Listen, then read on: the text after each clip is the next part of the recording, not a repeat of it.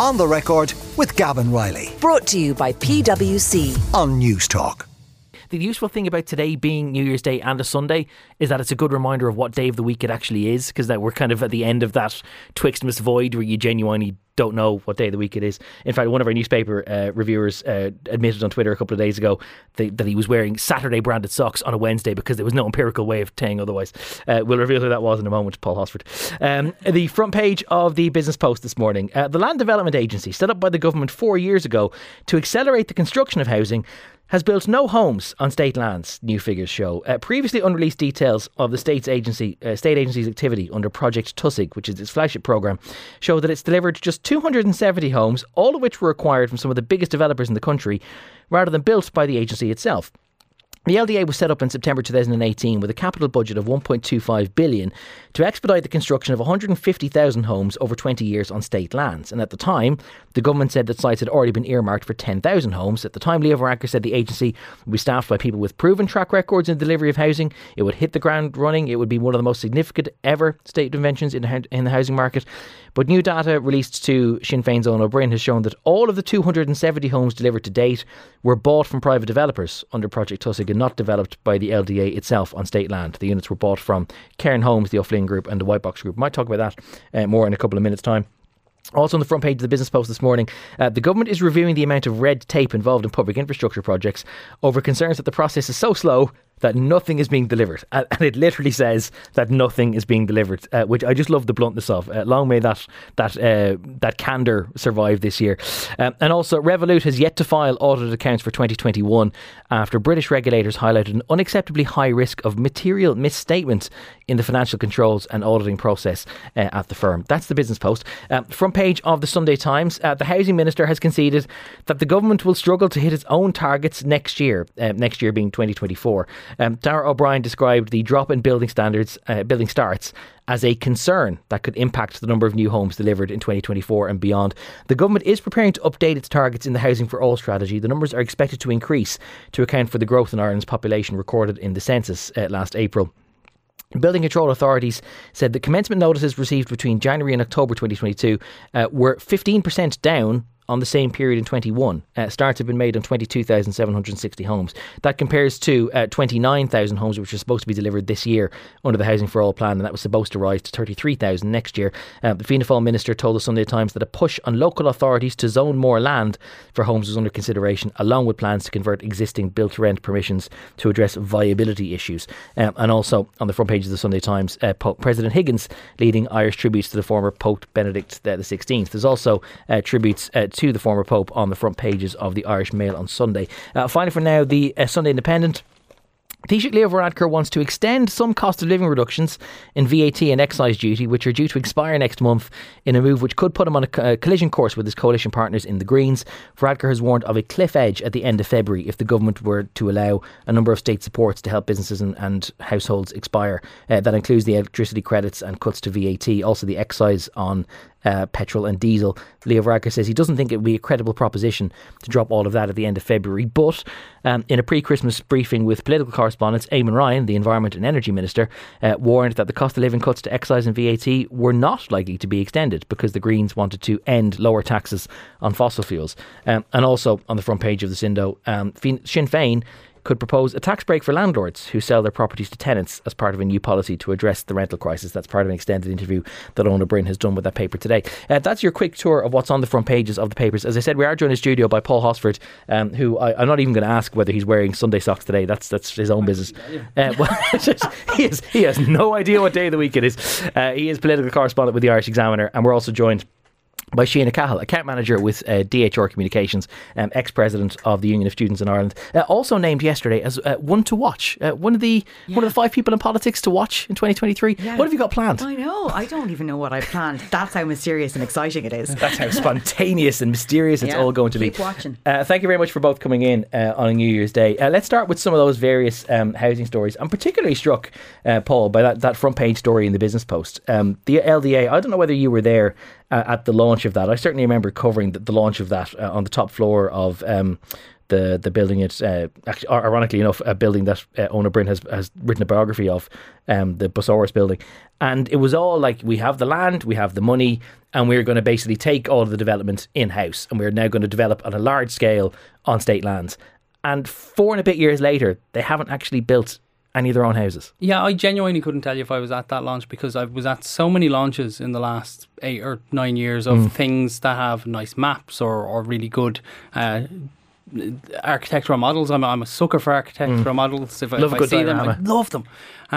So I've been at so many of those that they all kind of blend into one, because it's hard to link any of them to any concrete action. I remember being at one under Rebuilding Ireland that was a land bank map where the government mapped all of the public land available, and this was a huge undertaking, a massive project. It fed into the LDA's work. The LDA knows where all of the land is. It's interesting to see one of the things that you link that to is that Sunday Times front page as well, where Darragh O'Brien says that councils need to zone more land, and the thing is, we know that we don't need more zoned land. There's 70,000 active, or there's 70,000 homes that could be built with current planning permissions. They're not, you know, the industry will say that they're not being sat on, but they're not being activated. We don't need. So the concern isn't that we need more land zoned for housing; it's just that we need to build on the planning permissions that are already there. And the problem that you get there is if you're talking about zoning more land, you're talking about doing more. You also have to ask the question, where are we at in terms of capacity of what we can build? We're going to hit somewhere around 30,000 this year. Is that what we have the capacity for in terms of manpower, in terms of materials, in terms of overall financial firepower? Are developers able to get to the point where they can build more homes? So you're asking, I suppose, a lot of questions. But the one thing, I suppose, from the LDA point of view is they'll say, look, their remit has changed over the last couple of years, or the structures have changed. It's been put on a statutory footing since then, and that they're starting work on sites in Cork and in Dublin. There's two sites in Dublin. I was out at one of them recently in Shangana. Huge undertaking again. Lovely event where you're showing the model of what the plan is. But I think one of the things with the LDA is that you look at it and you think, I think that this government and the previous government have probably taken a little bit of a bet on the public generally being agnostic on how housing is delivered. I think that the public doesn't necessarily care whether the LDA buys homes or builds homes, as long as the net result is more affordable housing. And I think the general public probably tunes in more to availability and affordability than they do what actually happens in the background. I think there's very few people who are that ideological about it. Do you think, though, and I'll come to Sheena on this in just a second, do you think, though, that the public would understand if an agency that was set up with a 1.25 billion capital budget 4 years ago and was supposed to do a lot of its own developing, there's a distinction between building and developing, but it was supposed to engineer, oversee the construction of all this housing, and 4 years on it hasn't actually managed to do any of its own? Yeah, and that's the real frustration. And one of the things that people will point to with the LDA is that it was supposed to, one of the selling points was that you have these huge master plans that could be done, but no developer really was in that space to do it, particularly kind of middle of the last decade. They didn't have the wherewithal, they didn't have the master plan and NOUSA. And what Leo Varadkar said was, this agency is going to pull everyone together, everyone's going to have all of this expertise and they're going to be able to do it. So you think of Corbett Station in Limerick, there's a huge bank of land around that. Yeah. There's talk for, I think, 2 decades about what you're going to do with it. The LDA was going to come in and take over everything. They were going to redevelop the whole area around it. If nothing's been done, I think they're the ones that the public will be particularly frustrated with. Those huge things that could completely revolutionise cities and big towns across Ireland, because there's so much public land that could be developed. Could be, we talk about, and the thing is, planning and spatial development and all of these things are decisions that really impact everything that we interact with. So a good transport plan feeds into a good land use plan, feeds into better communities, and we know these things because where they've actually worked, where people can walk to work or where people can access high quality public transport, that the quality of life is better. Though people tend to enjoy living in those communities more than they do ones that don't have those things. And the LDA at the moment, for a lot of people, will feel like a missed opportunity in that space. Sheena, it is going to feel like a missed opportunity for a lot of people. I mean, I don't know. I'm sure there's some government people or some handlers listening in this morning, and they go, "Well, yeah, there was a couple of phases where the construction was completely slowed down." But I remember going to that launch in September 2018, and they were pointing at sites like, for example, the National Mental Hospital in Dundrum, and they were saying, "Well, we're going to be moving out to the other one in Portrane soon enough, and that's going to be this giant land bank. And because we already know that's there and we own the land, we can move in and do all of that quicker." Yeah. And it was all like. It basically, they were making it like they had all the tools at their disposal. We have the money, we have the land, we have the resources. Hearts in their eyes. It was like an emoji. Yeah. And I just don't know how 4 years on that they haven't actually built anything of their own. Gavin, there's nothing that thrills me more starting the new year off than seeing all of these papers once again telling us that we've failed on housing policy. I mean, really, that's what got me out of bed this morning. I'm just so excited to be told that I definitely won't be able to afford a house because the houses aren't being built. I know, like, that's the thing with this stuff. When you look at the likes of the LDA, Paul is right that probably most people don't, I suppose, dial into the very detail of how this stuff gets done. How does the sausage get made when it comes to housing policy? What people are interested in is can I access a house to buy? Is it affordable? Am I on a waiting list for a house for social housing? Can I and is that accessible to me? But also they're going to be looking at the way we are building our communities, as Paul has said. I mean, if these large housing developments are being proposed for your backyard, people get very interested in housing policy very, very quickly. And we've seen it right around the country with people, putting in, questions to local county councils around zoning in those areas. So the thing is, though, we're neither getting large scale building or are we actually seeing anything like actually happen when it comes to this? Like, the LDA is just another example of an organisation that seems to have been set up, again, with heart emojis in their eyes about all the stuff they could do, and then nothing seems to be happening from it. And all our front papers this morning are talking about targets as setbacks of targets, the Sinn Féin, of course, Owen O'Brien's hero of the hour/decade of Sinn Féin when it comes to talking about housing. A big piece, of course, big profile piece by Hugh O'Connell in The Independent as well about him, and all that he'll do the divil and all when he gets in for 5 years as part of a Sinn Féin government, and he'll end homelessness in 5 years as well. But I'm just, it's so hard to listen to this over and over again. I feel like I've been in the studio talking about housing policy more times than not. It might be a new year, but it definitely feels like Groundhog Day. In fact, someone has already, I think, tweeted us a gif of Bill Murray saying it's Groundhog Day again. Thank you for your tweets on that. On the Record NT is our hashtag if you want to keep them coming. 53106, the number for your text, by the way. Project Tussig, which is the project Ironic. which has delivered Project Tussig, the ironically titled Project Tussig, was launched by the LDA in November 2021 to stimulate the construction of dormant private housing projects with full planning permission rather than to buy turnkey homes. So even that was an initiative where I presume, Paul, they were going to be dealing with sites that weren't in public ownership. It was basically just, right, well, there's these privately owned development plans which have gone dormant. They're privately owned. Let's just step in and get them going. And that's the only means through which they've actually delivered anything. Like, that doesn't even seem like it's within the LDA's remit. Well, it is now. It is under, I suppose, the last, since November 2021. It's, for me, for my mind, it's a good scheme in a way that it addresses a reality of the housing market. There's a lot of developers who have got to a point where a project has stalled for whatever reason. That could be infrastructure funding, it could be problems with state agencies, it could just be overall ran out of money. And that if the LDA can step in, and if there's a premium there for the taxpayer, all the better. And they've done this in a couple of places already. There's one place out in Dublin 15 that they're going to restart construction on, and it will benefit the community and it will benefit people because the homes will get built. But yeah, again, what you've seen is a broadening of the scope of the LDA now, rather than just being public housing on public lands or social and affordable housing. One of the things that Project Tussock does do in a lot of cases, particularly I know in the one out in Blanches, there is that all of those homes will be social and affordable. The problem is, and Owen O'Brien makes this point to Killian Woods in that business post piece, you're talking 2024 before these homes become available at the earliest.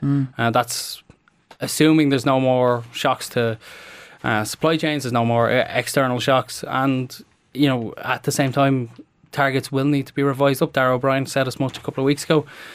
Housing for All will need to be reviewed, and the new Taoiseach said it as well. Weren't they rebuffing that for a long time? Didn't we? Wasn't there some people pointing out that, well, with the volume of Ukrainian refugees and other people in the country, and with the census numbers having gone up, that this was something that needed to be done, and there appeared to be a resistance to it for a while before they eventually realised that they had to do it anyway. I remember you and I asking that question outside government buildings during the summer and being told, no, it's fine. But I think the reality has kind of set in that project. I suppose the take on it now is that Housing for All was always a malleable document, that if you had to revise the targets upwards, you would revise the targets upwards, which is absolutely fine. But I think the reality has now kind of kicked in that. But when we're not building enough to meet the lower levels of those targets, it's kind of pointless to try and keep revising it up. So the targets were inadequate and we couldn't meet the existing targets. So now, why don't we just scale up the targets and miss them by more? Feels like, junior cert maths. Also on page 12 of the Mail on Sunday, by the way, the government will order councils to step in and replace the country's vanishing builders in a desperate attempt to meet its housing targets. Eamon Ryan is said to be cracking the whip in a frantic bid to tackle the housing crisis. There's an image for New Year's morning. There's also an interesting piece on page 8 of the Sunday Independent, which is about the current situation of the rental sector. And as we know, there's a moratorium on eviction notices right now, but there's an interesting spread, Sheena, about what's going to happen when all of that expires, when those protections expire in April. And it is pretty much chaos. Gritted teeth, it's actually really scary if you're in the rental market at the minute and the only thing protecting you at the moment is that eviction ban. And to think that might no longer be in place, particularly when we're in a situation where we've thousands of newcomers to the country seeking refuge in the form of Ukrainians and others, but also because of record homelessness as well. It will be chaos if the eviction ban does get lifted. I'm totally against it because there are so many people in really precarious situations that are totally unprotected, and I've no sympathy whatsoever for landlords complaining about this.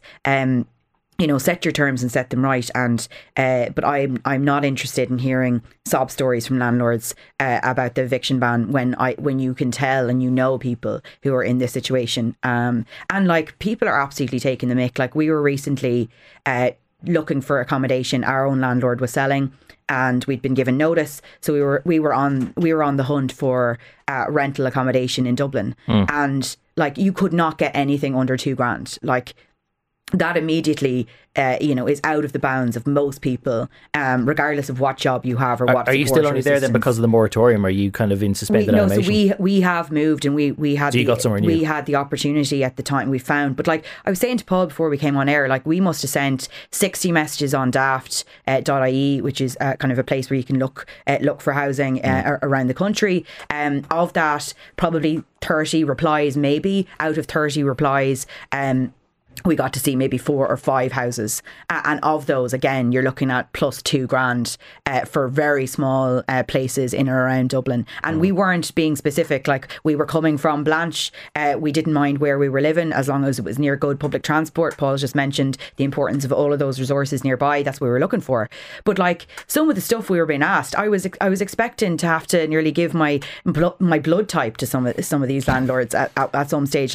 We had to do a full profile for some of them about who we were and who we were as a couple and our thoughts about the future. It's what? Do you have pets? Married to you. And only O negative blood types need apply. Unbelievable. The amount of information they were asking for about our financial standing, our current employment, letters from our employers, and it's okay, so we were in a really lucky situation that both of us were fully employed at the time, and we should on paper we looked like model citizens, unless you were trying to boot out lesbians. You didn't want them in the house and too many cats. cats. But like the reality was that we look like people who you should want to live in your home, and we were people who should be able to afford it, says the market. But actually, it was near impossible, and that's us in a very privileged situation. So I honestly do not know how the market would respond and how people would respond on the doorsteps as we are about to enter county council elections and the positioning of parties around that all around the country.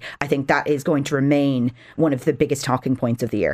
Barry has been in touch on Twitter. He says, good morning, here we go again, a discussion on housing while ignoring the elephant in the room, the massive level of immigration. Hopefully the media's New Year resolution will be to have an honest, open debate on immigration. That is from Barry. Keep your ears peeled for the second half of the programme, because there is one TD whose New Year's resolution has something to say on that. Someone else has been in touch to say, we have so much public land, says Paul. On what planet? Ireland has the lowest state-owned land in the OECD. Oh yeah, we do, absolutely, by comparatively to international standards. But we have more than enough to build the level of housing that we need. There's no question about that. There's huge land banks there available that can be used. And the government themselves have said this repeatedly over the last 6 or 7 years. It was Simon Coveney, who was the housing minister, who launched that land bank map back in 2016. Jesus. We have lots of land available. We can do these things. We just haven't. I'm also reminded that the government had planned to spend €2.2 billion on housing construction and capital stuff by the end of November of 2022. It managed to get 1.5 out. Interesting to see in the next couple of days when the end of year figures come out, whether they've been able to claw back and spend that money in other places, or whether in fact it's not the money that's the problem, it's other resourcing. We mentioned that Eamon Ryan was intending to crack the whip on local authorities. We're going to hear from Eamon Ryan about some issues internal and external to his party when we're back after this with Paul and Sheena. Don't go away.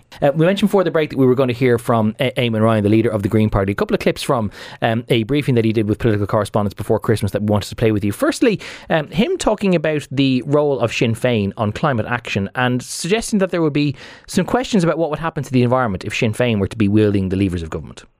I think those comments really raise questions about some of the leadership in Sinn Féin and their commitment to an environmental agenda. I think in instances, increasingly, they seem to be hostile to the environmental agenda, and I think they're out of step with the Irish people in that. I think they're out of step with what they're going to have to do if they were in government, because there isn't an option on this. And I think there's a real question, when you see comments like that, what is Sinn Féin about when it comes to this issue? Because it seems to me that is an outright hostility that speaks volumes. Now, not to comment or dwell too much on that, but it was interesting, and you're going to hear this in the clips that we've been sent from TDs who are outlining their New Year's resolutions, that there's quite a few Sinn Féin TDs who've gotten in touch and quite a few Green Party TDs who've gotten in touch, and not saying that any of their individual resolutions or priorities for the year are illegitimate or any of them are less reasonable than the others. But none of the Green TDs who got back to us mentioned climate action as something which needed to be addressed in 2023. And quite a lot of Sinn Féin TDs did. We also want to hear from Eamon Ryan, who has denied that the Green Party ignored comments made by the Limerick TD Brian Ledden in a WhatsApp group in which local Sockdowns councillor Elise O'Donovan was labelled as unhinged. That wasn't hidden or ignored or avoided. That was a highly contentious and complex issue, but no one was disrespecting that woman's right to raise the concern, or no one was ignoring it. There were also legal aspects of this in terms of, and the complex legal aspects. The legal advice I had is that a lot of the commentary was defamatory in nature in various directions, and that there was a real question to be careful around commentary of what was. But we know what Brian legal said.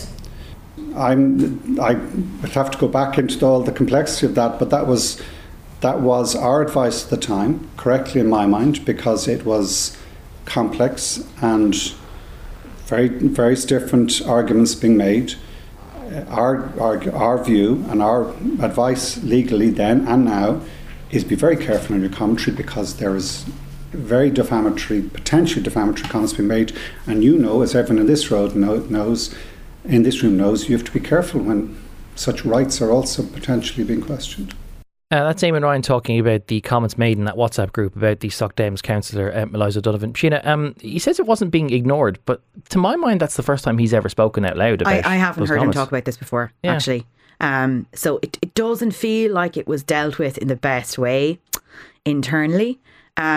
but also, this particular local representative, Eliza, she has been really targeted. Like, not just the stuff with Brian Ledden and the comments that were made by him in that internal Green Party WhatsApp group, but like also just recently around Christmas Day as well, videos up of her online. I mean, this kind of crack, people have to grow up, like, and that's not just a comment on how the Green Party handle this. This is just in general, like the kind of commentary about women in general, regardless of whether you agree with their political opinions or their approaches.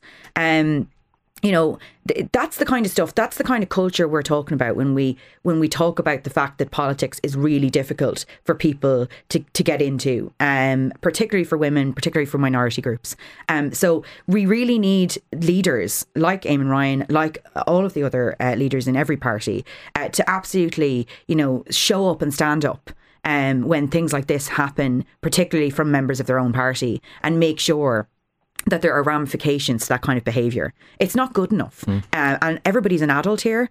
And I don't accept that kind of behaviour is good enough from elected members or any member of a political party. Yeah, maybe I'm wrong, but I just genuinely don't have any recollection of anyone in the Green Party kind of answering questions on the record about that up till now. So this is interesting to hear Eamon Ryan discussing it and to acknowledge that there were things that might have been on the wrong side of the law mentioned in that group. There's quite a lot about Eamon Ryan on some of the front pages, Paul, including this intimation on the front page of the Sunday Independent that there might be something of a battle coming up between himself and the new Taoiseach Leo Varadkar over some of the cost of living reductions, which are at present due to expire at the end of February. Yeah, and I suppose one of the things that if you're Eamon Ryan, you kind of have to do is you have to be seen to not necessarily drag your heels, but you do have to be seen to not be for a subvention for fossil fuel providers, which is what the cut in excise duty is. You're effectively paying part of that bill. I was in the briefing with Eamon Ryan. I didn't really pick it up that he was dead against extending these excise support or any of the other cost of living supports. Not Hugh O'Connell stirring the pot. What? No, I think generally it's just one of the things that you're going to see with the early days of this new government, I suppose, it is a new government. Yeah, is that constitutionally speaking? You're Shitty, you kind of mentioned that there. You're about 17 months out from a local and European election. Beyond that, you've probably only got another couple of months of this government left. You've got a cabinet that's very, very, it's very much the same as it was 2.5 years ago. And the parties are going to have to delineate themselves at some point. They're going to have to start breaking away from each other because they're going to have to pitch to the public and they have to look fresh. Like, they can't be looking tired coming into this year now. So if things like this, where there's this kind of supposed clash between the Greens and Leo Varadkar around the some of these measures, particularly from the Greens' perspective, they need to be seen to be really strong around the climate stuff. But I also cannot see them opposing any cost of living measures being extended beyond February either, because they are also looking at a voter base that's extremely but even if, because the Green Party had some concerns at the time, I mean, everyone acknowledged that the price of petrol and diesel was gone to a calamitous rate altogether, but they had some concerns when the excise on petrol and diesel was cut, that it was effectively incentivising people to stick with fossil fuels rather than to make the conversion. And it's sort of understandable from an ideological position. Maybe it gets sort of mithered in practice when it comes to it, but you can understand why they'd be a little bit reluctant to keep having the subsidy. Yeah. There was nobody who was about to buy an electric vehicle who decided not to because the government took a couple of pence off the price of diesel. It just wasn't a consumer change. And I think one of the things that you'll probably see, you could make an argument coming into the spring that the electricity support might not be there because people will use less power, or it might be cut in half. If the price of petrol goes right back up on the 1st of March, if it shoots back up and it's up around the €2 mark, the public will react very negatively. I don't see that one having a cliff edge. And we talked about cliff edges, it feels like, for the last couple of years because of COVID supports and because of different social welfare measures that the government, they like this cliff edge idea as a kind of a verbal nod. But can they afford to, though, keep rolling over all these kind of subsidies or these discounts? Because, I mean, at some point the government is going to be reliant on getting that 20 cent per litre on diesel or 15% on petrol. They're going to want it back again, aren't they? Yeah, well, that's the other thing. It doesn't, you spend an awful lot of money to not get a whole lot. I don't think that the public. I think that there would be negative reaction if the price went right back up. But I think if the price stayed where it was, nobody's looking at the government. Nobody's looking at Michael McGrath and saying, "Cheers, like thanks, Chief. You've really saved us on this." It's not a huge voting. It's not a positive contributor to your polling. Yeah. But it is a huge expense. So you spend a lot of money to effectively stand still. You don't bring if the cost, if you're spending about €800 million and the price was coming down in half, you could say, look, we're really, really easing the burden. This, of course, all in the context of us relying so heavily on the corporate tax intake, particularly from multinationals and the tech sector, which we have seen across 2022 really, really struggled, particularly towards the kind of Q4. So what concerns a lot of people now, I'm sure, is how sustainable is it? If there is no cliff edge, and I think that's absolutely fair enough. I don't think anyone wants to see that. There are far too many people struggling and will continue struggling into 2023 for there to be a situation where the rug gets pulled from everybody. But also from a public policy and economic point of view, how sustainable is it to keep these measures in place when it wasn't originally in the plan, relying on the money to fund it coming from a tech sector predominantly that is definitely struggling, certainly way more than we would have ascertained it to be at the beginning of 2022. I know when you said it, you were being slightly tongue-in-cheek, but just for the benefit of people who haven't had a chance to read the full Sunday Independent piece, when Hugh O'Connell reported that Eamon Ryan had some concerns about whether to roll over those cuts beyond the end of February, he said, "We need excise duty and the likes of those do give us a real broad base. We'll have to look at that and see which ones can or will be reintroduced. I expect a number of them will have to be reintroduced because we have to make sure that we have the money for social welfare, health and other budget needs." And that is what was in contrast to Leo Varadkar, who basically said that you couldn't have this idea where all those supports would disappear at the end of February and people would suddenly be hit with a higher cost of living in early March. Either way, Paul, I wasn't at that briefing with Eamon Ryan, but you didn't come away with the same. I didn't pick it up as bloody minded. I think he's. I don't think anyone disagrees with the broad concept that we need taxes to fund social services. I don't see, I didn't pick it up as Eamon Ryan digging his heels in and saying that he, over his dead body we're going to reintroduce these excise. But I would imagine that you would probably see either a tapering or a more kind of targeted, because this was very broad. It was kind of a blank cheque that was written. Yeah, and aside from, I suppose, the conversation that the Greens will want to have out there with regard to them really kind of looking at the excise duty on fossil fuels, I think it is going to be interesting how the government handle the difference in the excise duty now that it's legal between hotels and kind of food service restaurants, because a lot of the argument has been that kind of pubs, restaurants and services like that should retain, I think it's the 9% rate, whereas hotels, which have been accused of price gouging across the country, should go back up to 13.5. I think that's now legal to do. Leo Varadkar said during the week that just because something's legal doesn't mean we have to or will do it. But that'll be a bit of a political hot potato. And I think when this comes up, in the next month or two, we are going to hear a lot from the hoteliers, and the pubs talking about their own sides of this coin. And I think it'll be an interesting one to watch. One of the things that I find interesting, I spoke to Michael McGrath just before Christmas and had the interview in yesterday. Did you say thanks, Chief, for keeping the price of petrol? I did. Absolutely. That's the first thing I said when I went in. Cheers, Chief. Gave him a little finger gun. But one of the things that really struck me about what he was trying to do, and it comes back to what the parties are trying to do in terms of pitching, and I find it really interesting. One of the conversations that we have in Ireland among people who are politically engaged is about left-right splits or real that kind of a division on ideology. I actually think that the conversation that most Irish parties have to have amongst themselves and between each other is about the size and role of the state. Michael McGrath said to me, like, he sees a much larger state in future. That's what he wants to pitch Fianna Fáil as, is that centre-left large state party, whereas it's not really within the Fine Gael sort of view of the world, because they complain that everyone else is tax and spend when you get into the role of a big state. And that's what I find really interesting, is that what you're actually seeing at government level now around this excise thing is actually about the role of the state, whether or not the state has a role to get involved in the price of petrol. So it's a deeper philosophical debate rather than a kind of a personality clash. Paulie is listening on Twitter. Good morning to you, Paulie. He says, listen to the Gavin Riley show where you actually criticise a guy who's not in government, you criticise the LDA, but then when you get Darragh O'Brien in front of you on your show, and I mean all media, you give him an easy ride, says Paulie. I haven't had Darragh O'Brien on the programme. He was with me, or he was on the programme one weekend that I wasn't here a couple of months ago. The last time I spoke to him was in, I think, possibly around summertime on this programme.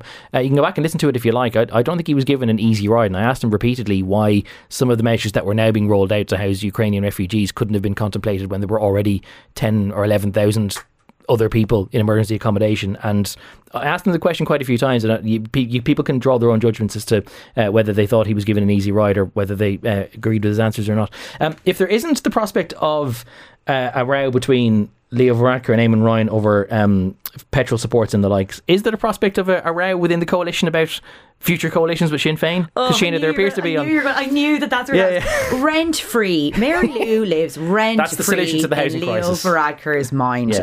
But obviously, so this is page 4 of the Sunday Times, where there is apparently division within the government on relations with Sinn Féin. Yeah. When is there not? I mean, this seems to be the only thing they seem to talk about. I know there is also. Look, the reason why this keeps coming up has to be for a reason. Like there has to be, polling or something internally in Fine Gael that shows them that their base wants to hear Leo Varadkar slamming Sinn Féin. Like that's the only reason that I can think of as to why Mary Lou occupies so much of his mind. Aside from the fact that, when you're talking about the other person in a race, they're winning. Like, you keep giving them the platform. So I'd like to hear more about what Varadkar is actually going to do about the housing crisis, rather than about how Mary Lou's going to ruin the country. Because actually, the action is what's going to speak louder than those words. And if voters are not seeing and feeling the action, then you're just leaving a vacuum that he is then filling with Mary Lou. It is a bit samey, Paul, so we won't go too much into it, but this all ultimately goes down to the apparent division where Leo Varadkar says he will never contemplate coalition with Sinn Féin, and Fianna Fáil, at least under Micheál Martin, says that he's not quite ruling it out. Now, I think he opened the door to that when he did that interview with journalists. You and I were both there in Japan in July, where he was where he was sort of discussing, can you ever rule it out, or sort of, is it a bridge you can't cross? I'm not so sure that Micheál Martin was all that warm to the idea. Or was he? No, he wasn't waving a little Mary Lou flag like it was. But it's Micheál Martin is an arch political pragmatist. Mm-hmm. He understands that if you rule it out now and you have to go back and do it later, that you will look silly. If you make a statement like letting Fianna Fáil back into government would be like letting John Delaney back into the FAI, and then go into coalition with them a couple of weeks later, that people will play that clip on social media. He understands this, and the thing is, you and I've discussed this, Gavin. Next year or this year, first slip up of the year, the Boundary Commission is going to come out with its new Dáil boundaries. Political nerd heaven. We're going to get the new electoral boundaries. We're going to at least 10 UTDs, possibly 12 or 14 or 16 more. So a Dáil majority is going to go to about 85, 86. Sinn Féin is on 36 TDs. They're not getting to a Dáil majority on their own. If there was an election held at the end of this year, they would not have the capability to get to over 86 seats. A few other, that is a discussion that we will almost certainly have at some point on this programme in the next year. But no, you're absolutely right. In any kind of realistic terms, there will, the way Irish politics is set out now, there's 3 medium-sized parties. At any one point in the future, barring any kind of real shift, 2 of those parties are going to have to form coalition. Or maybe all 3. Maybe all 3, a national government. Wouldn't that be something to discuss on the record in 2023? A few other bits and pieces in the Sunday papers, which we'll get to after this quick break with Paul and Sheena. Don't go away. It might be a new year, but it's a lot of the same old crises, and there's a lot of the spreads in the newspapers which are looking forward to some of the themes of the year. We will hear more about that after the news at 12, and we talk to 18 different members of Dáil Éireann about their outlook for the year. But one thing which has not really gone away is the health crisis, and Paul, it's written about quite extensively on page 6 of the Sunday Independent under the pretty blunt headline that it's going to get worse before it gets better for the country's hospitals. Yeah, and then underneath that, concern over burnout. The doctors, in the top corner, it calls for Stephen Donnelly to act on a winter plan, and then in an inset panel, there's the amount of money spent on a locum doctor for ACL. So just a huge, broad, sweeping look at the dysfunction in the health service, where the one thing that comes back to I suppose anyone who's used it in recent years is that once you're in the system, that the level of care is actually really, really good. It's getting into the system is the issue, and that's it. And that access has always been the silver bullet. Whether or not you can see a doctor, whether or not you can wait, whether or not you have to wait 2 days, or as we've seen in a recent HICWA report, over 100 hours on a trolley. These are.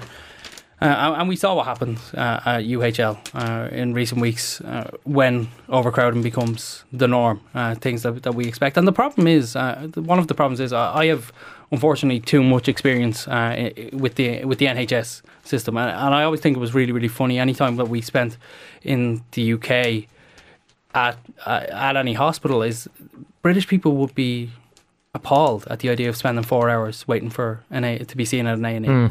It wasn't a done thing, whereas we thought 4 hours in and out, brilliant.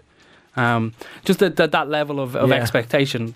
What we've done with A&E particularly in Ireland is to set the level that where if you're in and out within 18 hours, or if you're seen within 18 hours, if you're on a bed or a trolley, if you're on a hard surface within 18 hours, then you've kind of done well. You're one of the lucky ones. And that's a real lowering of standards that really does a disservice to the people who actually work in the system. I've just pulled up the HSE's Trollygar stats for this morning. As of 8 o'clock this morning, New Year's Day, there were 454 people on trolleys in emergency departments around the country. 251 of those had been on that trolley for over 9 hours, which meant that they rang in the new year on a hospital trolley in an emergency department.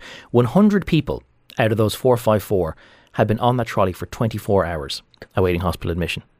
That's including one person who was in the Children's Hospital in Temple Street. A child on a hospital trolley for 24 hours awaiting admission. Yeah, and Paul's right. I mean, there's a reference there to the Independent's piece around concern over burnout for doctors and nurses, that their workload is at full tilt. I mean, INMO's Phil Nier always at the forefront of this conversation for sure, talking about how the health system just seems to go from crisis to crisis.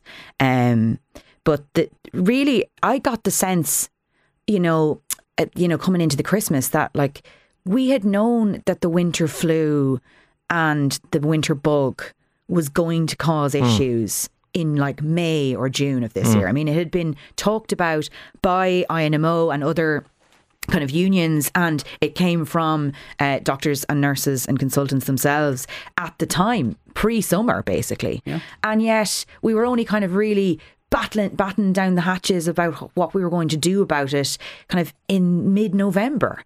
And that's not good enough for staff. I mean, obviously you've got the people then on the trolleys, which is the very real impact that you've just referenced, Gavin. People who are, and that the bar being so low that Paul mentioned, that we're thinking it's nearly fine as long as you get yourself onto a trolley, sure, at least you're in there and you're being seen. But, so many people were so sick coming into this winter that really we should have been prepared to take action on that. So many of those type of illnesses were ones that we didn't need or want coming in as far as A&E. That the resources weren't there in advance of that, access to GPs and otherwise, for people to actually catch some of those things and to be supported from home, so that they didn't bring those sicknesses in with them. I mean, it's chaos, and that's not what you want for a health service. Just by the way, just for comparison, Paul, just before I let you back in, at 8 o'clock on New Year's Day last year, so at 8 a.m. on the 1st of January 2022, there were 145 people on trolleys, of whom 62 had been there overnight. This morning it is 454. Yeah, and that's one of the COVID impacts. People were staying away from A&Es, and they were still. I suppose I have a good friend who over Christmas had to bring his son to the A&E in Tala. The children's A&E, and one of the reasons was because they couldn't get their GP was away over Christmas. They couldn't get a KDoc or a DDoc appointment until I think the middle of this week, and when they went, it was effectively tonsillitis, but because Because there's no GP that could see them in the meantime. You have to go to the A&E, and I've seen it before. The A&E being used as the admissions pathway clogs up the A&E, and it sometimes, you go into A&E and there's people who don't need to be there because they know where in the hospital they need to be. They need to be on specialised boards. They need to see certain doctors. They can only be dealt with in certain cases. But because of the A&E being the admissions pathway in a lot of cases, they have to go in, present, be triaged, wait, and then have their doctor called down. Whereas, if you could kind of clear those people out, and there was a kind of a push a few years ago to kind of, minor injury clinics, that kind of thing. And all of that just seems to kind of come back to those things aren't as available. Some of them close earlier, or they're not available on certain days of the week, and you just end up with people back in the A&E. And when you don't have the necessary the adequate resources at a local community level, at a primary care level, this is what you then end up with, certainly in part, which is at A&E, people going in and the thing is, we don't want people not to present when they've got illnesses. You need to come forward, and there's so many people who over COVID didn't have things checked out when they needed it because they were afraid or were encouraged not to present at places like A&E for lots of reasons, out of safety, for example. But we do want people to have the proper care, and if that triaging is not being done by resourced primary care units, then this is what you're having in the health service as well, on top of winter viruses that we knew were coming. Yeah, one thing that strikes me though is that didn't the flu season start a little earlier this year? And I think there was probably this maybe naive hope that if flu happened early, that basically flu would have kind of circulated around already by Christmas, that you wouldn't have a crisis this late. The HSE's own figures for last night say that 662 people were in hospitals with COVID-19 as of last night. Now, the HSE is saying that around 2/3 of those are incidental cases, but even still, that means that there's 400 odd people who aren't necessarily hospitalised with COVID, but because they have COVID, they have to be managed in a slightly different way, which all goes to show, Paul, that the system was just never really designed for the sort of workload that it's now facing. No, and I suppose one of the things that will really frustrate people, it comes back to this idea that what we did over the couple of years from 2020 to the start of 2022 was we as a people were urged to protect and support our health system, and now we're in a point where COVID is over. We've done all of that. We put the shoulder to the wheel, as we were told, and the health service is again in crisis. On that note, wow, what a way to set off for 2023. A thrill. Paul Hosford, political correspondent of the Irish Examiner, Sheena Cahill, account manager with DHR Communications, and one to watch in politics for 2023 according to Irish Independent. We will watch with bated breath. On the Record with Gavin Riley. Brought to you by PwC. Sunday morning at 11 on News Talk.